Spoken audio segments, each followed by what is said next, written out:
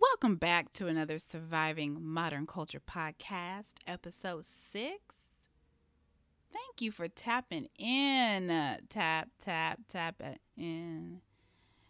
Tapping in. You are tapped in. Listen, when I get my intro song, I'm going to get real bougie on y'all. I don't know. I might get real bougie when I get this song because everybody's going to be singing tapping in. I don't know how it's going to go, but it's going to. I think it's going to have a 2000 vibe to it because that's my generation. 2001 to 2005, 2009-ish. That's my generation. Anyways, I'm just brilliant, first of all, and I want y'all to know that I've finally figured out what I'm going to call my beautiful audience, the people that are supporting me and giving me the feedback and loving on me and sharing my stuff and telling a friend and they're telling friends and they're telling friends. I got it. You all are the survivors. And that's the name of my audience because this here is the Surviving Modern Culture podcast, the podcast where we discuss ways and solutions and things. We discuss how we're going to survive this mess that we're in. And so since we're surviving it, what better name than to call y'all the survivors and to call myself a survivor? And boy, do we look good out here surviving. Look at us. Vibrating high and shit. Look at us in abundance and whatnot. Look at us attracting all the things that we need and all the things that we love. Look at you, sis. Look at you, bro. You're doing it. You are doing it. The money that you need, it's coming to you. The love that you long for, it's on its way. The peace that you deserve is right around the corner. We are surviving. It's a mess. The nation is a mess. The world is a mess. But we are surviving and we're doing it beautifully. How y'all doing? I don't know if you all have noticed, but I have been kind of playing around with the intros and the outros and stuff and figuring out like the flow, how the flow of the show is going to go permanently. So still playing around with it, but I think I'm onto something now that I have finally figured out what I'm going to call my audience because every successful podcast, and this is just, This isn't something that you're going to Google and find a statistic on. This is just me talking. But I feel like every successful podcast or YouTube or influencer calls their audience, their supporters, something. And so y'all are my survivors. We are the survivors. So I'm on to something. And eventually I'm going to have a dope intro and a dope outro. Everyone's going to be singing to it.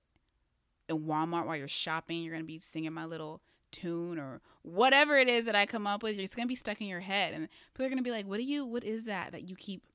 Girl, that's Ryan on the Surviving Modern Culture podcast. Check her out. You know what I'm saying? So we're on to something. Thank you for hanging in there with me and being a survivor, my survivor. Survivors. We are survivors. So something I want to say in this little intro part of the podcast is do not become a slave to the things that you love. Okay? Let me say it again. Do not become a slave to the things that you love. And what I mean by that is if there's something that you love doing and then you want to monetize it, which is, I feel like, is what we should do. Find something that you love to do and figure out a way to make money off of it. Or figure out a way to get some kind of recognition from it that's going to benefit you in the long run, or whatever the case may be. We should be doing what we love to do, and we should be getting paid for it. And that's everyone, okay? But don't become a slave to it. And I say this because I absolutely love talking on this mic right here to you all. It can be a little bit nerve-wracking sometimes because I am an introverted empath, and putting myself out there can be really overwhelming, especially putting my thoughts, like my intimate thoughts, out there. I haven't even gotten that intimate with you all yet, because I'm still trying to I'm inching my way there. Bear with me, it's coming, but it can be very difficult for me to just put myself out there. So, and when I do put myself out there, it's not like you're getting the full, I don't want to say that I'm just like not being myself, but there's a lot more to it, right? I'm not giving you the whole thing. So a lot of people always say like, Ryan, you're not introverted. What? No way. No, really I am. It takes a lot of energy for me to be on and to appear to be an extrovert. But actually on the inside, like, I'm melting because it's hard. It's really hard. But on top of me creating this podcast and just putting things together for the show and just kind of finding my place on the frequencies, I also am really busy. And I like to spend time with my partner, and I like to spend time with my daughter and my animals and myself. And I am a grad student. I do have homework. I have homework all the time. Like, there is no break from, if any of you are in grad school or have completed grad school or are thinking about grad school, well, hold up. If you're thinking about grad school, this message is not for you just yet. Just hold on. But for those of you that can relate, that know what grad school is like, holy shit. Like, you don't get a life. You don't get a life. Like, you are living, eating, breathing your studies until it's over. And but for those of you that are curious or are looking into grad school, don't let what I just said, discourage you, because yes, I'm busy. Yes, I do get overwhelmed. Yes, I'm exhausted and tired a lot of the time, but I'm learning so much, and I'm even able to, or what I'm doing is I can incorporate what I learn in grad school in my everyday life. Like, my studies it's in public administration, so I can really use a lot of like the communication skills that I'm learning, the leadership skills that I'm learning, even the government and the politics skills that I'm learning in my everyday life. And it's really cool. I'm learning a lot. So it's dope, but it's not easy. So anyways, oh my gosh, I got off on a tangent. Don't become a slave to what you love. I originally said I want to post a show every week, and I'm learning very quickly that I feel like now I'm becoming a slave to it, and I don't want that to happen. I don't want to be like, oh my God, now I just got finished doing my homework and now no. So just some advice to those of you that are pursuing your creative endeavors. Just don't become a slave to it. Do it because you love it. Do it because you're having fun. And don't allow yourself to just do it now because you have to. So, with that being said, there may be weeks where I don't post a show. And I just want you to know it's because I'm enjoying my life. I took the day off to go to the beach and to not record and to edit, or I took the day off to sleep or whatever. Okay, that's what it is, and that's what it's gonna be. And I want you to do the same, because that's important to me. It's important. That's how we're gonna survive. We are not going to create more and more work for ourselves. We are going to enjoy life. Okay? Okay, family, listen up. Mercury is going into retrograde again.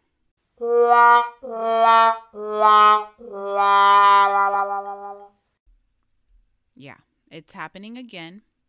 October 14th through November 3rd, Mercury will be in retrograde. Now, before I get into this short little discussion, I am not an astrologist. However, so basically what I'm trying to say is I'm not a professional. However, I am very interested in astrology and in like natal readings, natal chart readings, and zodiac sign and things like that. I have been for years. Now, I am not a professional, but it is something that I would love to study after I get my master's, because I just find this stuff so interesting, and it is stuff that I read about, and I do follow professionals on social media, and I love this stuff. So I just want to chat a little bit about Mercury and retrograde. So Mercury goes into retrograde, I think, 4 times out of the year. So October 14th will be Mercury's last period of retrograde motion in the year 2020. And then we won't see it again until the year 2021. What is retrograde? So what happens when planets are in retrograde is that it appears from Earth, it appears that the planet is traveling backwards. And as you know, this creates a whole bunch of cosmic energy for us spiritual beings down here having this human experience. We are connected to the cosmos. You know that, right? That's why we are so heavily impacted and influenced by what's going on up in the heavens, because that's home. It's our people up there. You feel me? You feel what I'm saying? So just a little quick something.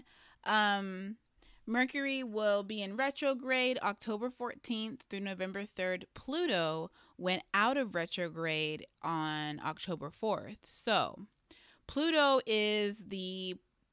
rules transformation and like what's unseen or what's hidden. So when Pluto was in retrograde, maybe your deepest, darkest secrets came to light and everybody knows. Maybe you were cheating and now it's out. Maybe you went through this huge transformation and you're just glowing, or maybe you're struggling. Maybe this transformation did something funky to you and now you're in this weird place. Don't worry, you'll get out of it. We all got to go through there. But Pluto is the planet of transformation. Mercury rules communication, travel, contracts, stuff like that. So really interesting. Last week I talked about the 4 keys of essential communication, the book that I read. Funny that I started that book not even really realizing that Mercury was going into retrograde, and Mercury is the planet of communication. Also, funny thing, in my graduate studies, the unit that I'm on right now, the unit that I just finished today, really one of the focal points was also communication, effective communication. I felt like a professional in this particular unit on communication because I had just read the 4 essential keys of communication. So it was very similar, but also very different. Like, obviously in my graduate studies, it's going to be more focused on like public organization and communicating with, people in nonprofit and public organizations. And then the book was more focused on your love life and your relationship. Anyways, I'm not going to get another tangent again, but Mercury rules communication. So I just found it really interesting that Spirit was heavy on the communication this month before the Mercury retrograde and was like, sis, get your communication together, because Mercury is about to go in retrograde. And if you don't get it together, it's going to be hell to pay. So all this retrograde is just, there may be some issues in your communication once Mercury goes in retrograde. So just be conscious of how you're communicating, what you're saying. Are you listening all the way through, or are you filtering? Do you have selective hearing? Are you communicating effectively? Are you getting your message across effectively? Are you making sure that the receiver of the message is hearing you out? Ask a question to see if they got you, if they're interpreting it the way you want them to interpret it. Because that's the thing with communication that I've learned. You could be saying something one way and meaning something one way, and the person that's receiving the message is hearing it and is interpreting it totally different. And that is not effective communication. So how we get past that is just kind of asking them a question to see if they understand, or if you're the receiver, asking a question to make sure that you understand, if that makes sense. Like, so what I'm hearing is this and this and this and this. And then the sender will be like, yeah, exactly. Or no, this is what I mean. So just be conscious of your communication. Also, this is going to be the time that this is not just verbal communication or a face-to-face communication. This is also emails, text messages. If you have a pen pal, I don't know. So just be conscious of how you're communicating. You don't want to get yourself in no kind of trouble in your relationships or at work or whatever. So just be careful with this Mercury in retrograde. To me, it's growth. When it comes to retrogrades, for some reason, people just think like the sky is falling and, oh, my life is going to shits. Honestly, that's your own mentality. It's it's just social media and stuff working up these retrogrades. It's a time of growth. Whatever you're feeling, whatever happens to you during retrograde, for the most part, it's already been happening. It's already been an issue in your life. A retrograde might just enhance it or whatever. So we're good. We are growing. I would like to bring something really interesting. Just kind of drop it into your mind. I'm not going to get into a whole lot of detail because I don't want to, but you can always look this up. But as we know, Election Day is November 3rd, right? Mercury will still be in retrograde on November 3rd because remember, Mercury goes out of retrograde November 4th. Okay, no, it's the last day of Mercury's retrograde will be November 3rd. I'm thinking of Pluto that went out. Anyways, so Mercury will still be in retrograde on Election Day. Remember, Mercury rules communication. We just had a little discussion on communication. Now, the last time Mercury retrograde fell on an election day was in 2000 when it was George Bush versus Al Gore. Go back and do your little research on what happened, but it was a communication issue that the Supreme Court ended up putting George Bush in office. Basically, Al Gore won, but it was a situation. So I just think it's funny how Mercury is going to be in retrograde on Election Day. I feel like there are no mistakes ever. And, Spirit knows what's happening.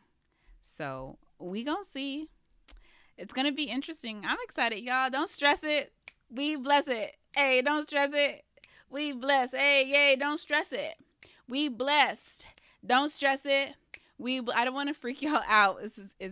We're going to be fine, but I just think it's funny. I really do. And I also think it's very interesting.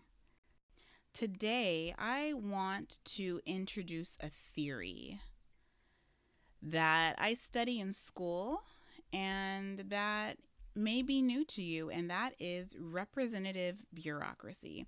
This theory, it suggests that the public workforce be representative of the people that we're serving in terms of, and I say we're because I do work in public org, but in terms of race, ethnicity, sex, and that it will help ensure the interests of all groups and that are considered in these organizations and decision-making processes. So basically, representation is key. Not only is it key to seeing more people that look like you in film and reading their books and learning about them in history. But when it comes to your street bureaucrats, or the people that are serving you, so police department, fire department, your teachers, your medical field, these people that are working in public organizations, this theory suggests that they should look like you. So, with that being said, do the people that serve you, do they look like you? When you go to the hospital, does the staff look like you? Does the doctor look like you? As a child growing up at school, did the educators look like you? Your teachers? If you have a higher education, whether that is a trade that you picked up and you went to an institution for, whether that is an associate, a graduate, whatever, any higher education, did your instructors, did your professors look like you? And you're like, well, why does that even matter? Why does it matter that these people look like me? Well, there is theory that suggests if they look like you, you're in their best interests. You are being considered. Decisions that affect you are being considered. Representation is it's very, very important. It's super important. Lack of representation in law enforcement, where I'm from, and as a Black woman, I have yet to see a Black police officer that is a woman where I'm from. But also there is a lack of representation when it comes to people of color when it comes to law enforcement anyways. So imagine, as a person of color, if you're listening to this, a police force that looks more like you. Now, I do understand, and there is also study that suggests that representation is not going to necessarily stop police brutality, because there is a culture within police force that many of the police officers take on, that culture. And it is the culture and the leadership that actually should be dismantled and reconstructed and relearned, right? But let's just imagine also we are becoming more representative of the people when it comes to these regulatory agencies. We're bringing in more conscious Black people that know the struggle, what we're going through, what we're dealing with, understand systemic racism, and therefore are able to, instead of putting us away, throwing us in jail, we are rehabilitating and we are educating our people and looking out for our people instead of hunting our people. So what exactly does this representation that I'm talking about, this bureaucratic or this representative bureaucracy, what is it supposed to do? What is even the point? Well, study suggests that promotes diversity within government organizations and social equity throughout the nation. It also enhances the trust that the people have of the government. Studies also suggest that being representative of the people that these public organizations are serving also influences the extent to which clients or the people cooperate and comply with government, but also it increases the extent at which people engage in policy agenda, policy. shifting our government to something that is more socially equitable or fair to people across the board. And when I say government, I am not just talking about your federal government. You know what's going on over there in Washington. I'm talking about the street bureaucrats that are serving you on a daily basis. I'm talking about your police department and your WIC office and the hospital and the educational system. I'm talking about your local government, your mayors and your city council, the people who are working on your streets, all of that. All of that is important. Your local government, the people that are serving you every single day that you have closer contact with. I'm not necessarily talking about your federal government. I think we get so hung up on our federal government that we forget that it's the local government that has more of a direct effect on us.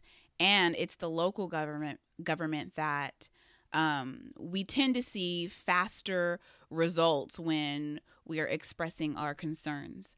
And it's also our local government that should be more representative of the community. Now it's that part of the show where I make a suggestion, okay? And I just want to say that I think it would be for your own good to find your authentic self. That's right. I said it. Stop trying to live someone else's life and find what is authentic to you. Be fully in yourself all of the time. Be your unique, particular self. It'd be for your own good to come out of your limitations and live your potential. Live your purpose. We are thriving. We are surviving when we are able to be authentic to ourselves. Stop trying to live that other person's life. Stop trying to be like your best friend. She's great. You're inspired by her, but you don't need to be like her. Stop trying to be like your sibling, like your mom. What's authentic to you? When we come out of trying to be like everyone else is when we come out of that confusion, that frustration, that depression, because our authentic self comes pretty natural. Once you get in the groove of it, once you find it, becomes easy. Drink your own well. Drink from your own wells. When you are authentic, what you think, how you feel, how you act, all aligns. We become congruent. And it feels good. And when you tap into your authentic self, you inspire others to do the exact same thing. And be for your own good to sit down with yourself tonight and figure out what's authentic to you.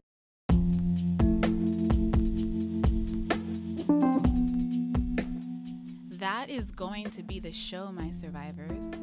Thank you so much for your continued support. I appreciate you. And on to episode 7. I'll talk to you next time. I love you for listening. Bye.